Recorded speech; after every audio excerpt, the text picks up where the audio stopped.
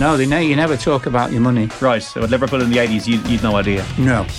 Well, the only idea was that Kenny was on far more than we were. Subscribe now to the OTB Football Podcast stream wherever you get your podcasts and download the OTB Sports app. OTB's The Hurling Pod with James Skehill and Paul Murphy. Tá craobhna here in the National Gaelic. People of Galway, we love you. I don't want to leave the people of Waterford down, because they're my life, People of Waterford are my life, and I love me county, We love John Malone. It's almost like they're afraid to kind of go on hurl and just let themselves express themselves. It's like as if they're nearly afraid to make a mistake, and sometimes you have to make a mistake and just throw off that bit of nervousness and have a go. Yeah, it's pure constipated hurling. You are very welcome along to episode 16 of the Hurling Pod. Limerick have matched their team of the 1930s by landing a fourth consecutive Munster hurling title, but Clare have been level after 70 minutes on 3 different occasions this year with the All-Ireland champions, and there's a feeling that potentially we could have a championship trilogy next month for the Liam McCarthy on the line. A familiar tale in the Leinster final at Croke Park. TJ Reid, the top scorer in a Leinster decider, as Kilkenny win 3 in a row, his 12 points helping the Cats to overcome Galway to land what's an 18th provincial crown for them of the Cody era. But again, the focus post-game was the handshake between Cody and Henry Shefflin. Antrim's second Joe McDonagh Cup success in 3 seasons, well, that sent the Saffrons back up to the Leinster Championship for 2023. Disappointment again for Kerry, 3 years in a row that they've lost out in that final, but what a final it was. To look back on what was a silverware handing out weekend, I'm joined by 4-time All-Ireland winner with Kilkenny, Paul Murphy, and Galway's 2017 All-Ireland winning netminder James Skehill. Lads, how are you getting on? Great, Will. Hi, Will. How are you all? There's only one place to start here, really, isn't it? It's not the handshake this time round, thankfully. I was worried Saturday night when I got home. I was like, are we going to have to talk about this as the top story on the Hurling Pod? And then we had a game for the ages, Skehill, on Sunday. Limerick just about coming out against Clare, 128-27, after extra time, in testing conditions in the rain in Semple Stadium. The 2 neighbours putting on a hell of a show, level on 15 different occasions. And eventually maybe Limerick had that little bit more, particularly in the first half of extra time, to get over the line. But what a Munster final it was. Yeah, and I think I don't think anyone would argue with me if I said it was probably one of the greatest Munster finals of all time. And we're chit-chatting there before we came on the pod, and I can't think there's maybe one that might even come close to it as the 04 Munster final with Waterford and Cork. But this had everything, bar goals. And I suppose instance of red cards, this had everything. It was just an electric game. The crowd were brilliant. I wasn't at the game, but you could feel it through the television. And then for the way it finished off in a normal time with Tony Kelly, I was roaring the television for not to go for it. This is me. It's too chancy. How could he go for it? And then he does that, and then he did it while some clown threw a bottle, down within his vicinity. So to kind of enact that skill from that angle under such pressure with the game on the line was just incredible. And that's the only word I can use for the game, because that's what it was. Some shooting from both sets of forwards. You think of Seamus Flanagan, who had probably, by his own admission, probably an up and down year so far, and then he shoots where he shoots. Just finds himself in great positions, opens up great challenges for the rest of the forwards around him. And credit to both teams. They're the 2 best teams in the country. I don't think anyone deserved that, but Limerick just did enough. Their conditioning is impeccable. If I was to say anything about Clare, maybe they lost a small bit of steam towards the end of extra time, and that's where just kind of Limerick just opened it up a small bit. But look, nothing separated them. It's obvious. That's what the draw is. I think is that the 3rd time to draw this year? Yeah, they're level at 70 minutes on all 3 occasions. League was the lowest scoring game. They drew in the round robin and effectively drew again yesterday. So Clare can be extremely, I know it's little consolation to them this morning now, but they can be extremely proud, and they can be very motivated for what's to come down the line. They've a run to get to meet Limerick again now. They're going to have to go through some tough teams, but they're well capable. So look, credit to both teams. Paul, before we kind of dig into the game itself, is it a fair statement to make based on the evidence of what we saw last weekend, where we saw all 4 of the provincial finalists in action, that it now feels like Clare are reasonably close to Limerick, but possibly the rest of the chase and pack are a bit away from these 2 teams based on the evidence of the Munster final? Yeah, that's probably fair to say after this weekend anyway. Certainly after the Leinster final, much flatter affair compared to the Munster final. But I think there's an element here of Clare, any team going out playing Limerick, you have to throw a huge amount at them, and Clare brought an element of just chaos to the game because they knew it had to completely break up Limerick's plan. They knew they'd throw everything at them. Whereas you look at Leinster final, and it was far more tactical and far more cagey, and that's the way both teams approached it. But it is fair to say you have to give Clare the credit. Like, Clare do look like the closest team now, out of nowhere, out of the last few months, to suddenly come and potentially take on Limerick, and very fine margins here.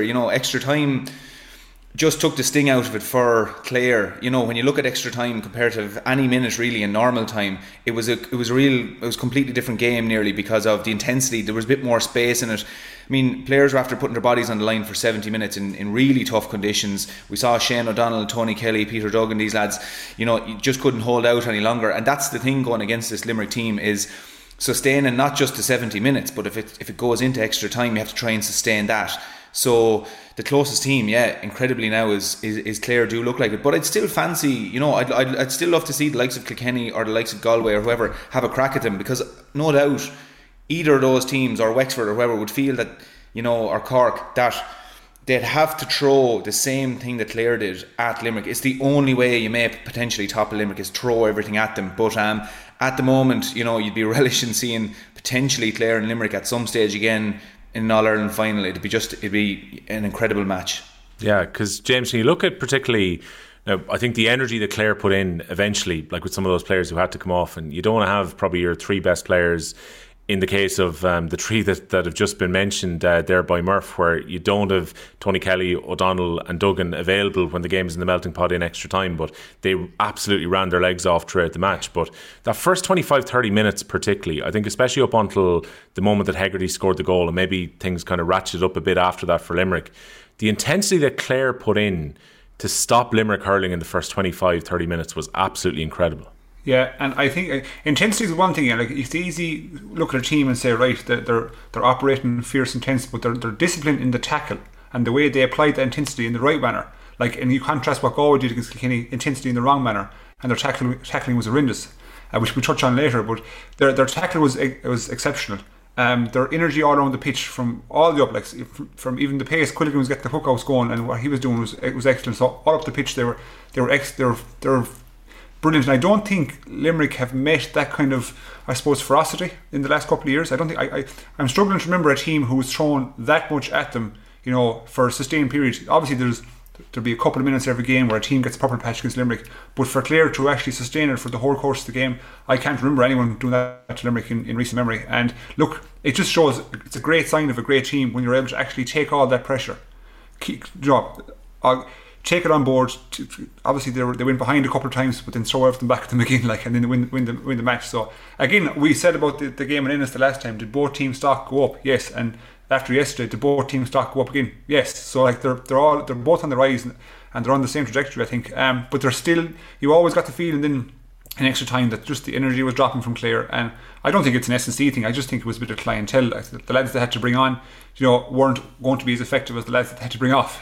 So like, who do you want? Only the guy Tony Kelly to be there. But again, what more can the man do? Like, he ran. I'd love to see his running chart, what he covered in the game, because I saw him getting the ball in his own 21 and in the opposition 21, and he was applying himself, for the whole course of 70-80 minutes. Like, so he's just exceptional. I know I keep going back to Tony Kelly, but like, you're nearly kind of half privileged to watch this. Like that sideline, I can't stress how difficult, how difficult that is to do. But in that situation, like, it's amazing. And like, two teams just to go ahead the way they did, I feel like a giddy child here talking about them. I want them to play again next week. Well, like, Murphy, you can't help but be excited by Tony Kelly. Like, I was joking about it yesterday. He was almost like a 16-year-old who dropped back to under 12. Such was his dominance on the game within the first half. And like, there were moments there where you could see Limerick's frustration with the fact that he popped up in moments. Like, there was one, I think it was Dimmer Burns went to roll lift to free and had to actually pull on it because the ball didn't come up properly in the wet. He pulled on it, and you're thinking, the last thing you want to do here is hit Tony Kelly. You've got all this space in front of you, don't hit it to Tony. And somehow Tony managed to position himself just in place to pick the ball up before the Limerick defenders who were trying to get to it, and Tony Kelly just pops it over from a stupid angle. He put over, percentage shots that are way down that you should never take on, but Tony Kelly has that confidence in his own ability to do it. That's so hard to defend against. And like, Limerick almost kind of, they relied on their system to try and stop Clare's attackers. I think for the best part it worked. Like, they actually managed to tie up quite a few of those Clare forwards during the game. But it was so hard to stop Tony Kelly because he just relishes that chaos that Skehill has just mentioned. He does, yeah, and it's amazing considering how much he's targeted as a player going out. No more than your TJ Reeds or your Garrod Hegarty's or whoever. Like every team that's going to play a Clare will go, we have to do a job in Tony Kelly, but he still pops up and he still finds the space. And how he finds the space, I don't know. Like he got a point in the first half yesterday where Davy Fitzgerald got the ball down the right wing and struck it to him. And now there was 3 Limerick players in and around that area. They were kind of going zonal, but whoever was marking him at the time, he just managed to lose him. And whoever was marking him only had one job probably, is follow Tony Kelly, stick with him here now. Found the space, and once he found the space, even with the Limerick lads close, and popped it over the bar. And the free, or the one that you're talking about there, obviously when Diarmaid Burns pulled on it going out, the other thing was like if Diarmaid Burns just pulled on that and went over the sideline, Tony Kelly was still probably going to put it over from there anyway. So it's a lose-lose situation. But I'd agree with you, the one thing I was thinking when he scored that point was a lot of other players will actually miss that. Like that's a shot that when we talk about here week on week of players taking shots from angles, that isn't a high percentage chance that you're going to score. Running away from goal, man on your back, you're striking back towards the goal.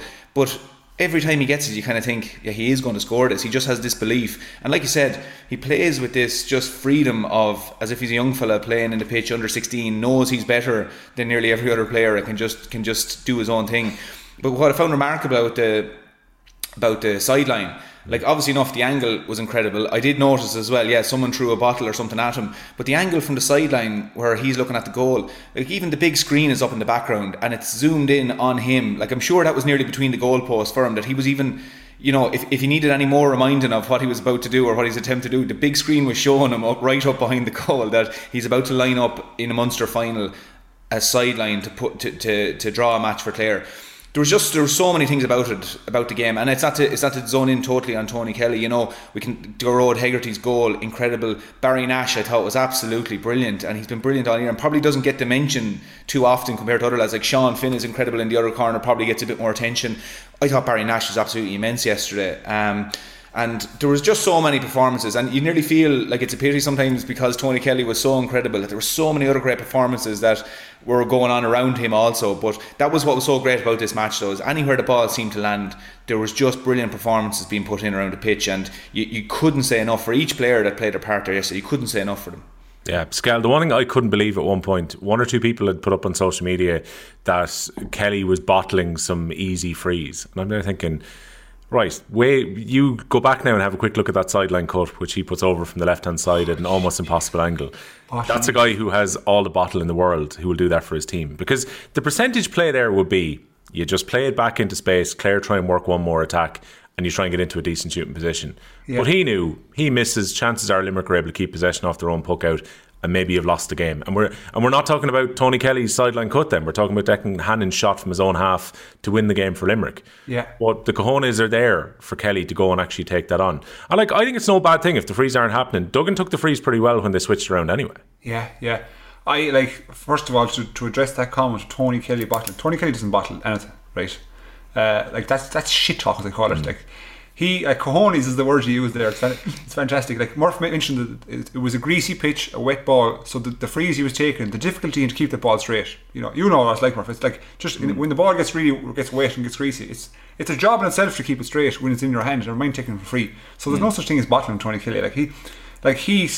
I'm going to say, like, he's single-handedly, you can nearly say, dragged Clare to extra time, if you like. You know, that's the influence he has over the game, and he was immense, like, you know. And I actually struggled to understand who from Limerick was marking him. I didn't know, like, who was marking him, because like he was in so many positions all over the pitch, and that's kind of the exertion he put himself through. Like, he's just brilliant. Like, look, we could stay here talking about him all day, like, but again, I have to just bring it back to what Limerick did. Like, Limerick just grounded out, and like, they're absolutely exceptional, and like I won't say on a par to say, but what they've achieved, like in 3 All-Irelands, 4 Munster titles, and probably a league or 2 for this group of players, like since 2018, that's an exceptional record. So that's rivaling what G did more back in the early 2000s, like with Kilkenny. So where the team can go to, like, the sky's the limit for them. Like I'd say in that dressing room, obviously they're taking every day as it comes. You know, that'll be the phrase they're using, but they're probably going, we can get 5, 6, 7 Irelands here. No, it's unbelievable. Like, I hate to make these direct comparisons between that Kilkenny team of the noughties and this Limerick team, but inevitably it happens because of the dominance the two teams had. Like, I think it was 15 was the record that Kilkenny went on in the mid-2000s. They won 15 Leinster games in a row. Limerick are now unbeaten in 14 in Munster, taking the draw into account that they had. 14 championship matches now, if you take the All-Ireland series into account as well, the draw against Clare. Like, it just goes to show this Limerick team are getting into that level now where they're running off that many games that they've been unbeaten. It's a crazy, crazy record that they hold, and they've shown now they can do it in a round robin year, they can do it in a non-round robin year, bring the round robin back, they'll still win Munster, and now they're directly into a semi-final. I was just thinking, Murph, as well about Seamus Flanagan, because like we talk obviously about Kelly because he's all action and all the excitement, and 13 points in all, 7 from play, but 8 points from Seamus Flanagan. I had a quick look back at the couple of games that they played so far this year, and Flanagan didn't exactly light it up against Clare in either of those games, but by golly, he lit it up yesterday. Yeah, and I don't think anybody saw it coming really. Like, Seamus Flanagan on his day is an absolutely incredible player. Like, when they went to win the All-Ireland the first time, like, he was a fulcrum there at full forward. He's really important. Maybe kind of struggled on and off for a little bit of form there, I suppose, in this season more so. Obviously the red card didn't help him earlier in the year, found himself on the bench for a little bit then again, but you know, I think all those things have probably put it into perspective for Seamus Flanagan, like that there's other players to step in here. You know, you make a silly decision or you don't perform on the day because this panel is so good, you know, potentially you won't get your place. But to come in and give 8 points from play yesterday was absolutely an incredible shift. In any game, for any player to have 8 points from play is a huge shift. Particularly, again, how close that match was yesterday, how physical it was, the very little space they had. He just managed to find the space.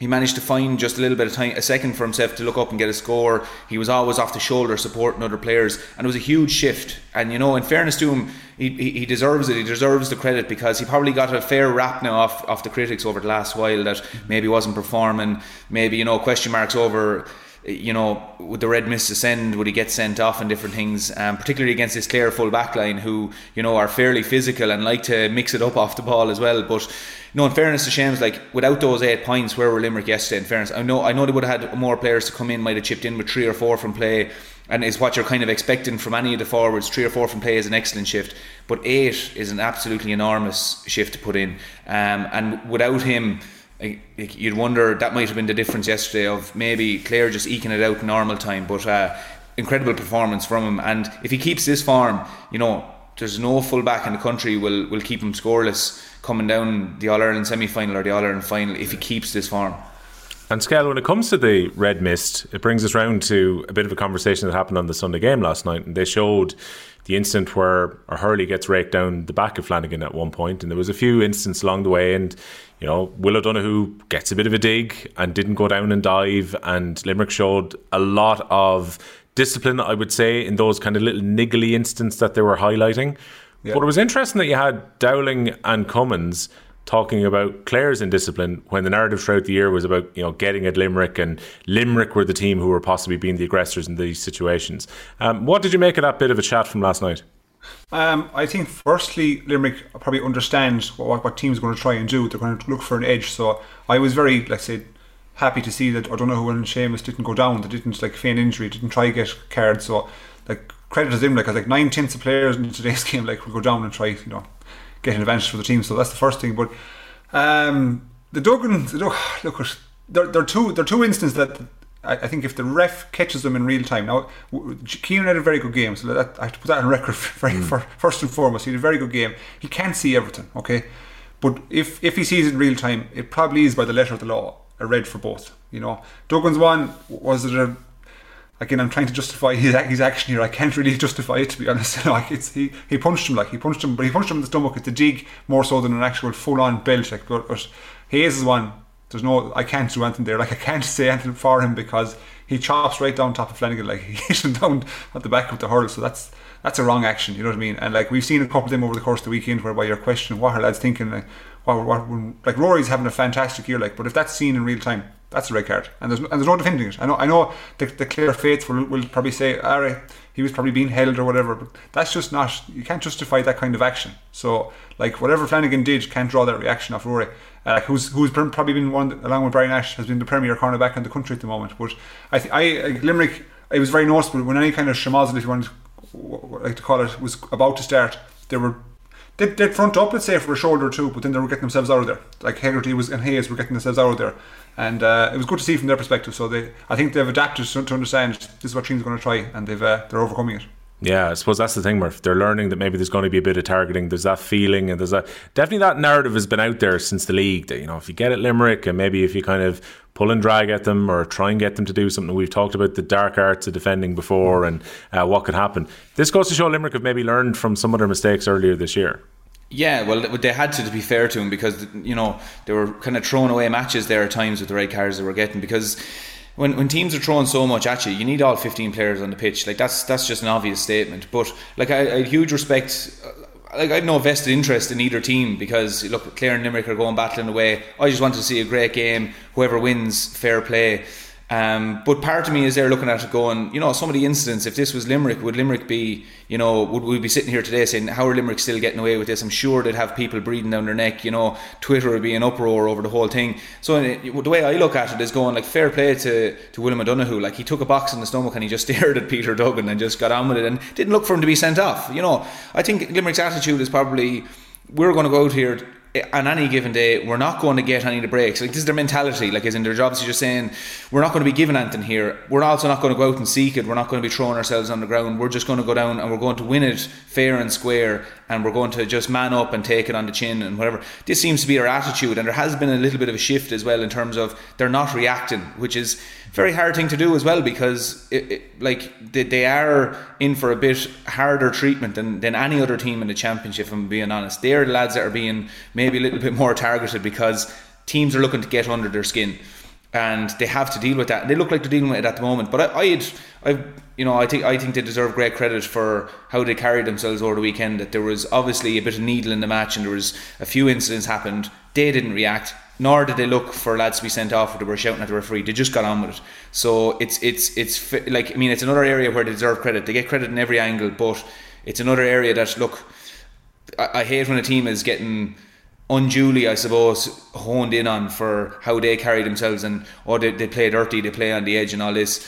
I think Limerick deserve credit at the moment, that they're just, no one will be talking about them now this week saying they're filthy or whatever. Like, they're not. They're a manly team. They played it really well, and I just think they deserve huge credit that they didn't maybe make more out of those incidents over the weekend.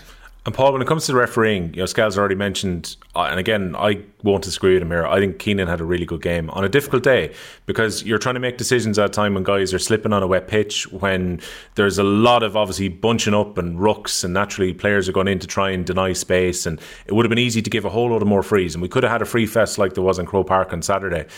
But he allowed an awful lot to go, but in a very consistent way.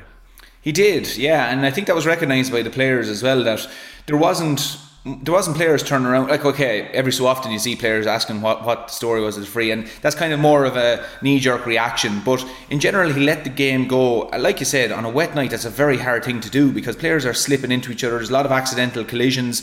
The intensity from when the ball was thrown in, I mean, it was very obvious that, there was going to be hurls flying around, there was going to be shoulders going in, mistimed and different things. No intent, but, it was going to be a hard one to call. But if he kept blowing frees, we wouldn't have had the spectacle that we did yesterday. And again, the unfortunate thing about referees is they don't get the credit often when the games go really well. I think he had a brilliant game, and I think he can be very proud of himself that he contributed massively to what we were served up, because he let it go, he pulled it back when it needed to be pulled back, he used common sense, and he just tried to keep the show on the road, not make it about him or anything. He was just going, right, keep this match flowing, keep it flowing. And because of that, there was great physicality in the game, and we love seeing it. We love seeing the physicality. But he knew how to call it with common sense, which was brilliant, and fair play to him. So look, I'm sure all the headlines will be about, like we said, Tony Kelly and Limerick are a great team and so on. But Keenan deserves great credit there in his own right, and he probably won't get it as much, of course he won't, as the players. But without him, this could have been a different match, being honest. It could have been a different match, and I think he deserves huge credit for it. James, what about one of the moments of the game then? We're 27 minutes in. Clare feel like they're on top. They've gone out, I think it was their biggest lead at the time. They were 3 points up at the stage, seemed to be really on top of Limerick. Then, a long enough ball comes down into Morrissey's hand, and Hegarty just makes a break off the shoulder and finds the tiniest amount of space for the hand pass to be played to him. Looks like he's running into traffic. And then that beautiful scoop. A lot of people were saying it was a la kind of Gaza at Euro 96 with England and Scotland, with the way that he took the ball over the shoulder and still brought it down perfectly and then finished across goal. remarkable skill from such a big physical man, particularly in Hegarty's case, to use minimum space and maximum skill to actually be able to get that shot away. Like, just rewind and just look at the clip when Morrissey catches the ball. I actually think he catches the ball blind. I think his helmet gets the clips get unhooked and the helmet comes down over his eyes. He catches the ball with the helmet down over his eyes, like Jesus. So and then turns, and then that's kind of the Limerick motto: go forward ball. Morrissey turns straight away and somehow fixes his helmet in real time, and then passes to Hegarty, who had one thing in his mind. But yeah, you look at those goals, right, and it's the finish. It's 3 points to the team, yeah, but the difficulty level in to do what Garage did, it's actually hard to be quantified, because like that, Murph, you touched on it a while ago. It's a millisecond, not even a microsecond, is what he has to actually make that decision, to plan his route, because obviously there's bodies all around him, and for him to kind of plan it, execute it perfectly was just, it's amazing. And it's one of those goals that I think, one of those scores, like I often think of Kieran Carey's point, like for Limerick when he went for midfield, it was at 96 or in the Munster Championship, and this is kind of the Hegarty goal is one of those scores that'll be long in the memory. Like, that was just exceptional, but from an exceptional player. And like the forward juniors as well in Limerick, they scored 118 from play between them, just for the forwards. That is ridiculous. That's some return for a forward junior out of 6, and the two boys who came in out of 8 players, like 118, terribly hard to stop. But look, they just keep producing the magic. Well, I would think, Murph, if you're the Clare defence there, if that had been your old Kilkenny defence shaping up and Hegarty gets the ball, you're probably thinking you're in pretty good shape when he catches that hand pass, because you'd be almost assuming that he's going to go north-south. He is going to go straight through and he's going to try and use his power. You probably wouldn't be expecting that moment of finesse to actually make the space. No, because he doesn't make it obvious that he's about to do it. And the scoop, I think, is important as well, because if he actually flicks that ball, there's a second that ball is in the air where the Clare defender can actually just look at it, judge it, and maybe just put the hurl up to spoil it a small bit. But the fact that he just scooped it over him, at no stage did the ball really leave the hurl till it was just over the Clare defender's head. So the Clare defender, like that, he still thinks he's probably going to go for goal, and then one step scoops it over his head, as opposed to a blatant flick of the ball over the head.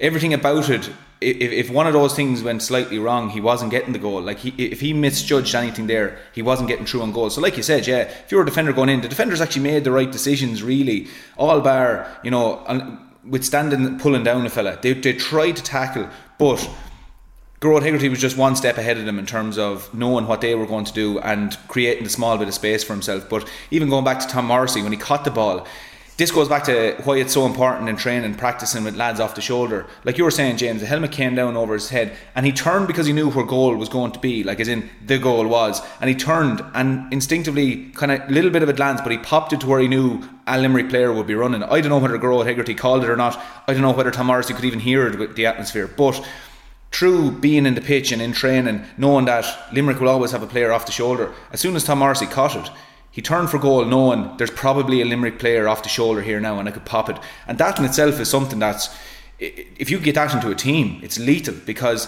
when a player wins primary possession, if you know that there's a player around you somewhere, before you even look, that there's some player running off the shoulder and that a player has timed his run to make sure that they're there when you're turning to pop the pass, that's a huge thing to have in a team. And lots of teams try to do it and they don't get it right. So even that in itself just shows how, I suppose, how well the whole Limerick engine is ticking over. It's really going well. So like, there's so many parts of it. For such a simple play, there's so many parts there that may appear simple and it's not. It was just, the whole thing there was a great goal.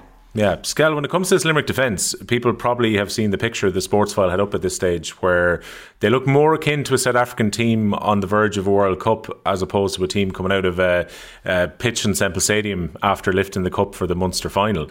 Particularly Sean Finn looks like the Hulk. So like, it's a very different body shape the cornerbacks and goalkeepers have right now, even looking at Nicky Quaid in the corner of the picture. But they were able to use that muscle and the bit of pace that they have to actually shut down Clare's other forwards reasonably well. Because like, you look down the scoring, after Tony Kelly, who's got 13, you're then looking at 5 points in play from David Fitzgerald. And as well as some of the other Clare forwards schemed at different times, like Shane O'Donnell didn't get the scores from play that he's been getting in recent games. Duggan was a bit more restricted than he's been in recent games too. In an overall sense, even if they didn't get a handle on Tony Kelly, I thought the Limerick defence did quite well on Clare in a general way. Yeah, they did. And like, Limerick defence we'd always talk about their forward units. They'd always get the plaudits, but their defence is usually always rock solid. From 1 to 7, and whoever comes in there. And like I'm looking at Sean Finn in particular in that photograph, and he's built like a flanker in rugby. You know, so for him to be able to actually execute the way he executes, you know, with pace, he never gets burned for pace ever. You know, so for a man to be able to carry that weight, you know, that was just, he's looking at him, he could be 90 kilos with the size of him, like, and he never gets burned, like, so he's obviously a freak athlete. And then you got Barry Nash in the corner, who was kind of a hybrid. He was predominantly in the forwards. Hannon started in the forwards. Like, it's just, they've got a really good unit, and like it's very similar to what Paul is saying about the forwards. That's kind of systematic. That's just pure trust. That's just repetition. That's been in training day in, day out. That's been on the road for 4 and 5 years, this group together. It's the same in the backs. They're all just like telepathic at this stage, you know. And they can all range different positions. Like I mentioned previously about Morrissey going out to wing back, like an all-star full back out to wing back, and just that adaptability. So, and they can play, I think, across the 6 positions too. So predominantly you see they'd always try keep Hannon in the centre. You know, always forever. But I think the other guys can move left. Like Nash can go to wing back. He can find himself in any part of the pitch, and you know the machine just keeps on ticking. Like, so that's the great platform. And you'll always hear with teams who win championships, they say defence wins championships. Like, so if you're not scoring, like if you're not conceding big numbers, you'll always be in the fight. Like, and so Nick Heaton, again, another clean sheet yesterday. Defence didn't get opened up at all.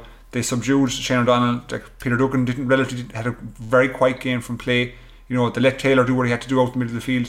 So there was no huge threat there, and like they're awesome. Like, I'm running out of words, Will, to describe them. Like, you know what I mean? I'm running out of words. I struggle to see who's gonna stop them. Genuinely, especially when I see what was produced on Saturday night, the Leinster final. I don't know. And then you go into Croke Park, a larger pitch again. I know we're talking about the pitch sizes, but like Croke Park has been a very, very good hunting ground for Limerick. The last time they were beaten there was Kilkenny, wasn't it? So like they're unbeaten there for a while. So it's going to be hard to see someone top of them. Yeah, no, it is. That's $1 million question. Maybe the hope that neutrals have been given is that Clare have been so close in this year, Murph. But Clare's route to the final now, it doesn't open up too badly. They're on effectively what you could call almost the Leinster side of the draw, because you're going to have, if Wexford come through in their game against Kerry, it'll be Wexford against Clare again in a quarter final. Clare can probably take some solace that they have had the better of Wexford in recent seasons, and then potentially they play Kilkenny, the Leinster champions, in an All-Ireland semi-final. A lot of hurling to go, but Clare will feel that they've got every chance of beating those teams on that side of the draw.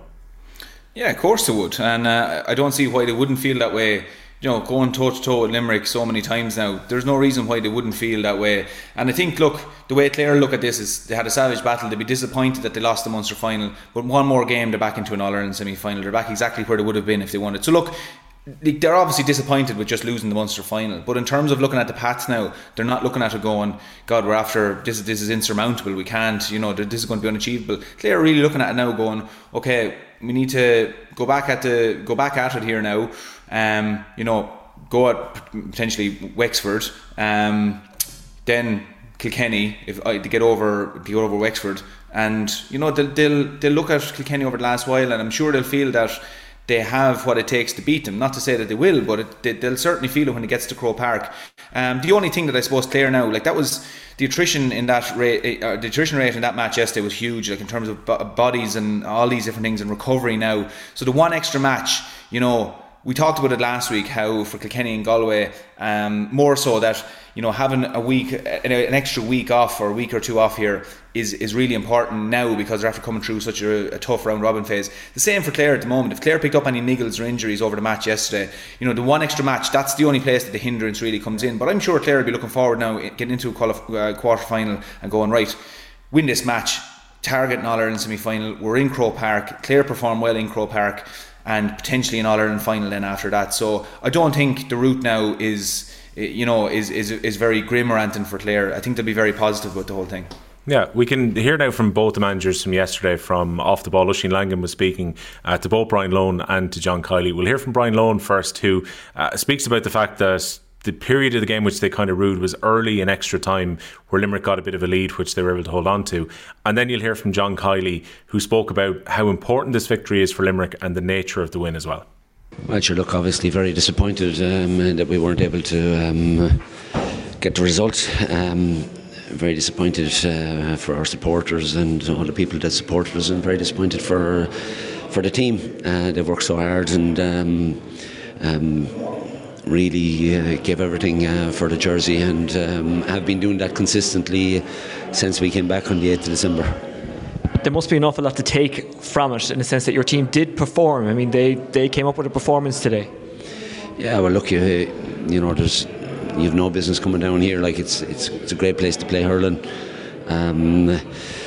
Up against a really good opponent, really strong opponent, look, unless you come down to perform, you'll be wiped out by those guys. So our guys performed, but look, just weren't able to get ahead of them. I think in extra time, I think it was 8-4. What was the difference? Well, sure, look, I don't know, it kind of gave them a little bit of an easy start. They got 2 up straight away, and then we were chasing it a little bit after that. So, look, I don't know. I don't know what exactly was the difference, but in the game of hurling, small things can have big effects and big consequences. So, look, over the whole game, we're very proud of our lads and how they worked. Down but not out. In 2 weeks' time, you have another game. Yeah, we have another game. Like that's another proposition now. So we'll just take that in and see how we go. Listen, it was a really tough battle, really tough battle, and it took everything that we had in the tank, to try and get it across the line. And the game was right in the melting pot up until literally the last puck of the game. So, all credit to Clare. They brought a massive challenge, but all credit to our boys too, who trusted themselves, trusted the group. Our lads coming off the bench made a huge impact in the game today, and I'm really proud of what they've contributed in the build-up to the game, and most importantly again today, when we needed them. So, yeah, fantastic achievement. Very honoured to be a part of the group, or part of the group that would lift the Mick Mackey Cup. It is obviously something that we would take great pride in, being the first team to lift that cup. A great family of hurling people, and obviously one of the iconic players in our history of GA and Limerick. So listen, thrilled that he's been acknowledged in the way he is, with the Munster Championship being named after him, which I think is a great honour for him and his family, but more so for us today now, for us to be able to lift that cup. I think they'll take great pride in that as well. Up until the 87th minute, there was never more than 3 points between the teams, and that was in the early stages. What was the difference in extra time? Because that's where I won't say pulled away, but that's where he got on top. Yeah, I think we were just a little bit more efficient, and we were able to get it half a yard to get the shot off, whereas I think in our defence we were able to close them down and pressurise the shot, and we put a huge amount of pressure on their shots, and hence we forced the wides, whereas up in our half the field we were able to still get a half a yard to get the shot off, and I think that was the difference really. There's always a debate, are you better off having another game, or are you better off going the straight route? I imagine after a game like that you'll nearly be glad of the rest. Listen, it's not going to be so much a rest, but I can tell you one thing, I'm damn glad that we're in a semi-final, and I don't care if it's 4 weeks or 54 weeks, we'll manage it. We've been there before, we've a lot of experience in it, and we'll have it on the ball, I can guarantee you. And just before I let you go, will Keane be okay for that, or do you know yet? No idea, we'll have to wait and see, hopefully. Please God, he's doing well, but he needs to be absolutely 100% before we'll put him on the field. So that was Brian Lohan and John Kiley speaking after the game with Oisin Langan on Off the Ball. Just at the end of John Kiley there, Skehill, he's asked about Cian Lynch, and like Cian Lynch, they've achieved this Munster title effectively without him since the second game when he went down with that hamstring injury. So they've had to find these solutions during the year, and they had to find ways of winning without their best hurler. We kind of expect he's going to be back for the semi-final. John Kiley's playing his cards close to his chest, saying we're not quite sure if he's going to be back, but they've a few weeks now to rehab that and get him back onto the pitch. And what a boost he'll be when he slots back in. Yeah, I suppose we spent the last half an hour kind of lauding Clare and Limerick, and particularly Limerick, for what they've done, what they're able to do, and they've done it without their best player. It's ridiculous. So he's going to come back in and slot straight in. Conor O'Neill is doing well. He has done well, to be fair to the fella. He's just a kid, you think about it, and he's slotted into that system as well, and hasn't had to skip the beat. Probably doesn't have the influence obviously that Cian Lynch has. So when you get Cian Lynch back in and then have a Conor O'Neill to come in again, it just strengthens Limerick's case even further. It's oh my God, it's frightening. But I'd say that the severity, I didn't realise actually Lynch's injury was that severe, because with a hamstring, if it's bad, you're probably back in 5 or 6 weeks, but when you're heading in towards the 6, 7, 8 weeks, you're heading into a serious grade 3 tear or something like that. So he's got a long road in front of him, but he's so good, right, that it's hard to see how do Limerick improve, but he is so good that when he comes back in, they automatically go up 5-10% again.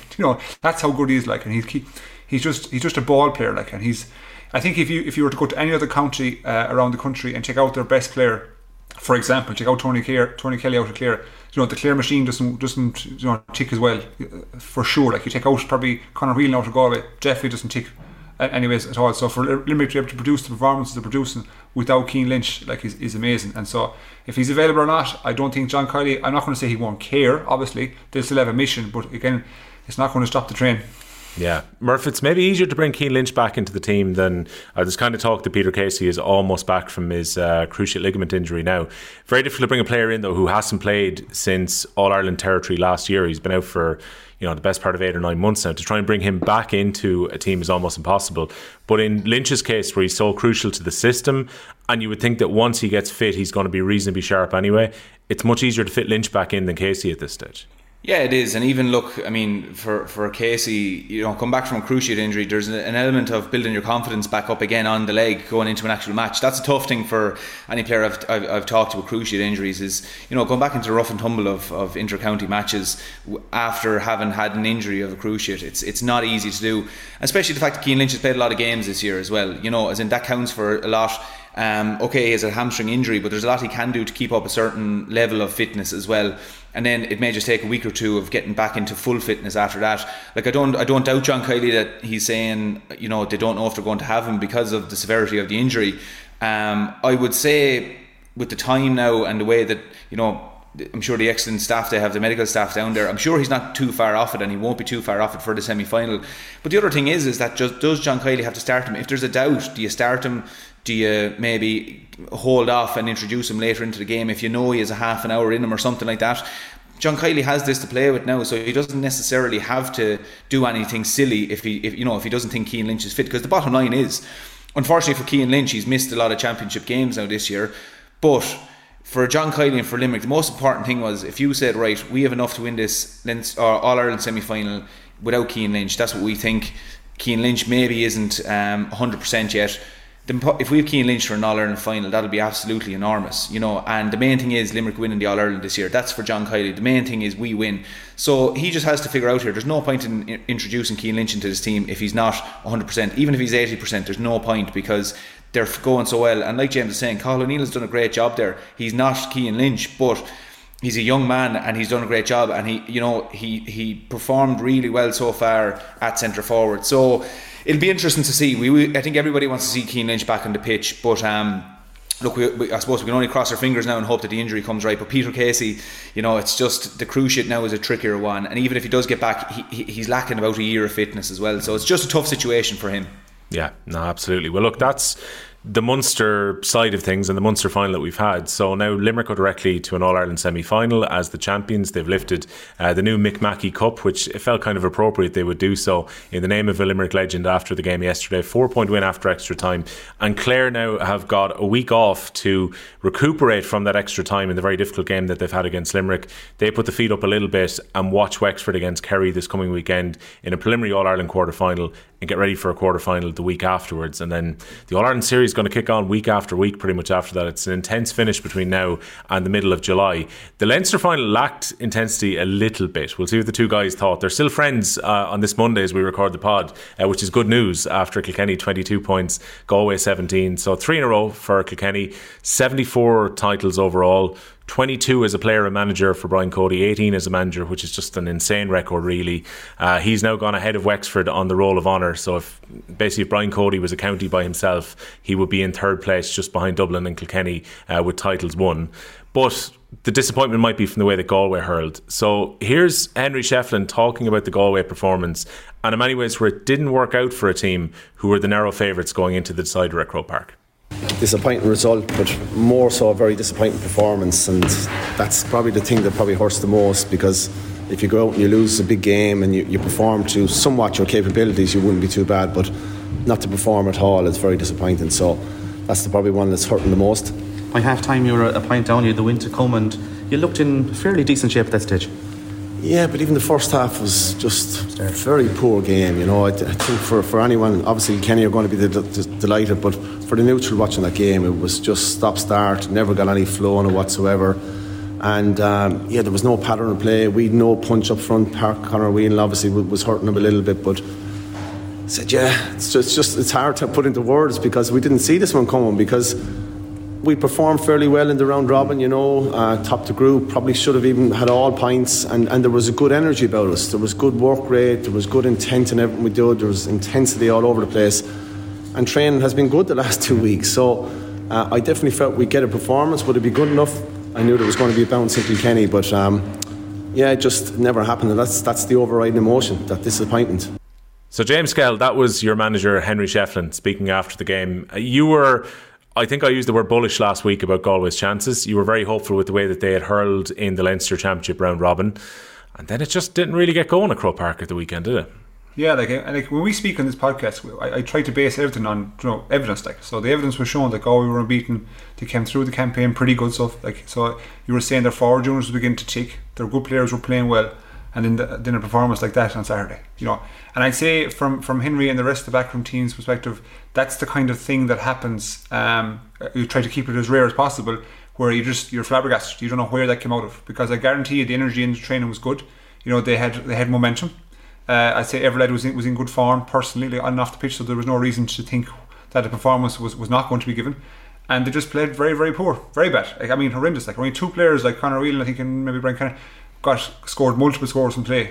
We're only 5 scorers. It was an horrendous showing, and it's like I what Henry said as well, I fully agree with. If you get beaten but you perform, you're nearly, it softens the blow a small bit, But when you get beaten, you don't perform at all. That hurts way more, because you've come away from the game with an awful lot more questions than answers. But I credit to Kilkenny, they won the tactical battle. They shortened up the game a bit. They played a different style than what they played against Wexford. The likes of Richie Reid say, all the ball was short. Let's say it was methodical. It wasn't lumped and long. So they just ground it out, and that's what they do. That's what I expect of Kilkenny all the time. Is they'll grind and grind and grind. So they'll always be in the fight. So you just have to fight more and open them up as best you can, and we didn't do that at all. And it's a damaging performance. They've got, most likely, I'd imagine, obviously Cork to come through, you'd say, and then to go, if they get over Cork, then go on to Limerick. So they've just made things an awful lot harder for themselves, you could say. With respect to what's the other side of the draw, but look, it's a long road ahead.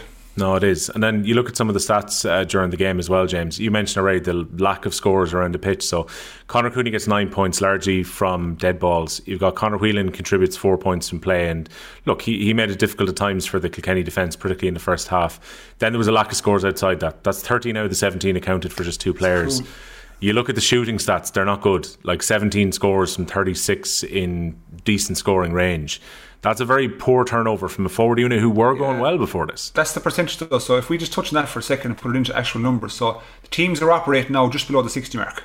That's where most teams. So if they have, let's say, 30 shots, let's say for example, they're getting about 18 points. Around 60% is what they're getting. Okay, Galway hit, as the stats show, 47%. So if you have a 10-point difference over the amount of shots that a team gets, that's automatically 4 points, you call it, with the average amount of shots that come in the game. So if you have an average probably of 40 shots, which most teams do, you're 4 points behind straight away. That's a cruel statistic. But again, there was no rhythm. I was looking, our midfield didn't play well. Joseph Cooney touched the ball once in the second half. We couldn't the ball didn't bounce for Tom Monaghan. Our subs didn't make an impact, to be honest. So you're kind of looking to see where could we have improved, and you can't narrow it to one spot. It's just so global. We were just really, really poor, but we were meant to be poor. If you know what I'm saying, we were poor ourselves, right? But Kilkenny were very, very good in the tackle. They're extremely good in the tackle, and our tackle was the complete opposite. I can remember 3 instances where we shouldered a fella into the head, So the man who was the ball, we shouldered him in the head. What are you doing? Hold him up, let's say, and that just causes 3 frees, 3 yellow cards, and the game gets broken again. And now people will talk about the energy of the crowd. Yeah, but you have to give them something to shout about. You can't be just expecting the crowd to be roaring and shouting the whole time. Limerick and Clare gave the crowd something to shout about yesterday, but I don't think the crowd couldn't get involved, you could say, on Saturday. And again, we touch on the referee again. I thought the referee had a bad performance. I thought there was cause that he should have let off. And I know people will say, by the letter of the law, but Murph said it there a while ago about Keenan. Common sense. And we're not baying for blood here now, but we want just a little bit of fluency. That's all we want. It's just the game to be a bit more fluid, because it was a really hard spectacle. And I did tweet, is it the worst Leinster final in recent memory? And it is, in my opinion. It was an extremely tough watch. I'd say great for the result is great for Kilkenny people, but I don't think anyone in Kilkenny can say, hand on heart, that it was a good game. Great result for them, But even the neutrals, I'd say it was a bad game. So look, it's not the greatest showing for Leinster at the moment. Yeah. Murph, you played in my mind the worst Leinster final there has been before this one, which was 2014, which was the year that Kilkenny beat Dublin by double scores, and it really felt like that Dublin team who had won a Leinster title the year before was kind of coming to an end, and you guys gave them a good kick, and that was a very one-sided final to watch as a neutral. I don't think there's been as bad a Leinster final since then. No, it probably hasn't, and I remember that one because I think I had one possession in that game, in that Leinster final, and I was marking either Paul Ryan or someone like that. But we had a tactic going out that way in terms of what way we're going to set up about against Dublin, and like if it didn't turn out to be pretty in the end. Now, it wasn't a very negative tactic, but we just kind of had their cards marked as to where we wanted to really target them, and we just hit them with an intensity. But the other side of it was that it was very one-sided game. There was no real, like I said, I suppose, an intensity from being a good battle or a spectacle to watch. And similarly enough, then Saturday evening, it wasn't again. But I was trying to figure out really why it wasn't. You look at Limerick and Clare. Clare knew they had to throw absolutely everything at Limerick if they were to be in with any sort of a chance. And the whole build-up, we were calling this last week, saying this is going to be an absolutely incredible game. Now, we weren't saying the same thing about Kilkenny and Galway. The reason I think it wasn't a spectacle was because Kilkenny would have looked at what happened in Pearse Stadium and said, right, well, where do we need to turn this around? And like what was evident for me straight away was that Pádraig Mannion was sitting back. Now, I didn't think Fintan Burke was sitting back as far, but he was certainly sitting back a little bit. But Pádraig Mannion was pretty much sitting on the 45. And I think Kilkenny looked at this and went, right, Richie Leahy, who... That's a deliberate, I suppose, tactical change or substitute that he started the game, but Richie Leahy wasn't really getting games up until now. So they obviously looked at Richie Leahy and said, we'll put him in and Pádraig Mannion and get him to run up and down that line and potentially draw Pádraig Mannion out of that area. But Pádraig Mannion didn't come. So as a result then, Kilkenny were just striking long balls over the bar. So they weren't even having to bring the ball really into contact. So they're, like, whereas we were looking at the Limerick-Clare game, where lads were forced to go into contact, forced to win a good ball, pop it out, they were getting tackled again. Kilkenny actually kind of sat back away from Galway and tried to draw Galway out in them, and then Galway didn't come up either. So Galway, there was a kind of a standoff really there. Like Paddy Deegan got 2 points down the left hand side from distance. Like Adrian Mullen's point, I think, summed it up. Owen Murphy had a ball, he was standing in the 6-yard box for the puck out. He stood, looked out at Adrian Mullen on the sideline, pucked it out to him. Adrian Mullen caught it and put it over the bar. I think Galway were after getting a score before that they had to work really hard for. So for me, I was looking at that going, that just didn't make sense for me there, that why Galway didn't just go, right, do you know what, we need to just step it up here and maybe, okay, risk exposing our backs in behind the full back line, but let's push up on Kilkenny here a small bit. I thought what Kilkenny did really well as well was there was two kind of areas I think they really targeted. One was Mikey Butler was just following Cathal Mannion wherever he went. Now, we talked about all year, we've been talking about Cathal Mannion saying, he makes Galway click when he goes towards around that centre back area, picks up the ball as it's coming out of defence and then sprays it into Conor Whelan or whatever. But Mikey Butler, who we're now starting to see is one of the stickiest, tigerish defenders at the moment. You love him. I love him, he's a great lad. But man of the match yesterday, and what did he do? He just stayed fighting and fighting. He went off as a blood sub, came back on, smallest man in the pitch, caught a ball on the 21, but he was fighting the whole time. And the thing was he wasn't the man in the match in the first 30 minutes, we'll say, because he was just following Cathal Mannion, hounding him. And what happened then, Galway said, Cathal Mannion is getting no purchase out here out the field, get him back into the full forward line. And for me, I was going, happy days, Cathal Mannion is actually more dangerous out the field. And the other one then was Tommy Monaghan. Tommy Monaghan has been hugely influential for Galway all through the year. But Kilkenny then introduced Conor Fogarty into the middle. And something that Conor Fogarty does it's hard for the untrained eye, I think, to see it, is that how much he breaks up the game in terms of stopping Galway from winning the ball. Like, we'll all look and we'll look at TJ's great catches or Conor Whelan's great points, but Conor Fogarty gets into the mix there and he just wins the ball and pops it out, and it's not glamorous stuff, but what kind of an influence did Tommy Monaghan have on the game yesterday? I know, James, you were saying the ball didn't maybe break from him. I don't think the ball was a loud break from him, because Kilkenny were just looking at him going, he's dangerous up that wing, and if we give him the space, he'll be really dangerous. But you look at it in the first half where he won a ball and he was forced to go back to his own 45 to win a ball, and straight away Kilkenny swarmed him to break it up. Adrian Mullen gets a point off it. So I think they just got their matchups really right. Now, it was a very flat game, but going back to what you were saying, Will, about 2014, you don't care as long as you just win the match. You're into an All-Ireland semi-final. It's not glamorous, they're not going to be talking about this game for years to come. But I think Kilkenny are happy now that, okay, we'll give up Pearse Stadium, we lost that one, but if it meant getting everything right for this game, happy days. So look, it wasn't a glamorous game by any means, but Kilkenny people or the Kilkenny team won't mind that. Murph, to that point, and again, as a defender, you're going to take a lot of pleasure from this. Galway in the last kind of half an hour of the game, I think it's a 31-minute spell, they only managed to score 6 points, and only one of them came from play. Like, that's a really good lockdown when the game was actually in the balance. Yeah, really good lockdown. And I think Galway just kind of maybe ran out of ideas as to where they were going to be getting scores from. And like James pointed out there, that they only converted 47%. When you think of some of the ones that they left behind them, like Conor Cooney, 65. Look, 65, okay, they don't always go over, but like TJ Reid was knocking them over at the other end. They're important scores to get. And there just seemed to be as well for Galway, a few wides crept in coming down the home straight there that I suppose galvanised Kilkenny, that Kilkenny were going, it's great to see them ones going wide. You know, when you're a defender and someone gets a shot and you're praying that it goes wide, and it does go wide, that's a great thing for defence. And then Kilkenny started to come out with a few balls. I think then the Galway crowd were getting a little bit kind of angst with the referee, because Kilkenny probably got a few frees then that, you know, could have went either way, which also helped Kilkenny as well. Like, there was a few free outs there that we got. Actually, again, Mikey Butler won one where I think Jason Flynn could have been tripped or someone like that. Richie Reid was going back. Seen him given as free ins. But that kind of fed into Kilkenny's momentum then, that they were getting the breaks just when they needed to be getting the breaks. Galway hit the few wides, and then significantly enough, the likes of Pádraig Welch coming on, John Donnelly coming on, Walter Welch, they had a great influence. Like even the last score, the second last score there, that John Donnelly catches it, pops it off to Pádraig Welch over the bar, like coming down that home straight, Kilkenny just kicked on. And like you said, for a defence it was great, because they just seemed to come out with those balls at the really important times, and that lifts everyone on the pitch. When you see 10 minutes to go, 5 minutes to go, and your backs are coming out with balls, or the winning frees out, that's enormous. You know, that's nearly worth a score on the board as well. So it was really satisfying from where I was sitting, seeing how the defence was finishing the game, that they were finishing so strong and really using the ball really well, which was a lot different to how they played against Wexford. Yeah, Skehill, did that add to your frustration a little bit? Because you were saying about you weren't entirely happy with the way that James Owen had officiated the game, that at a time when Galway were trying to get a little bit closer, it seemed a free would be conceded, TJ pops it over. It was like a very familiar story about that last half hour, really.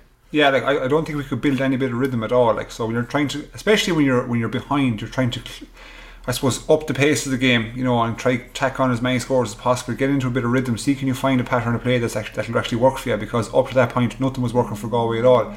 But like, I just had so many questions, and you know, you could feel as well. Again, we're talking about the crowd, but I thought Owens was really poor, too finicky.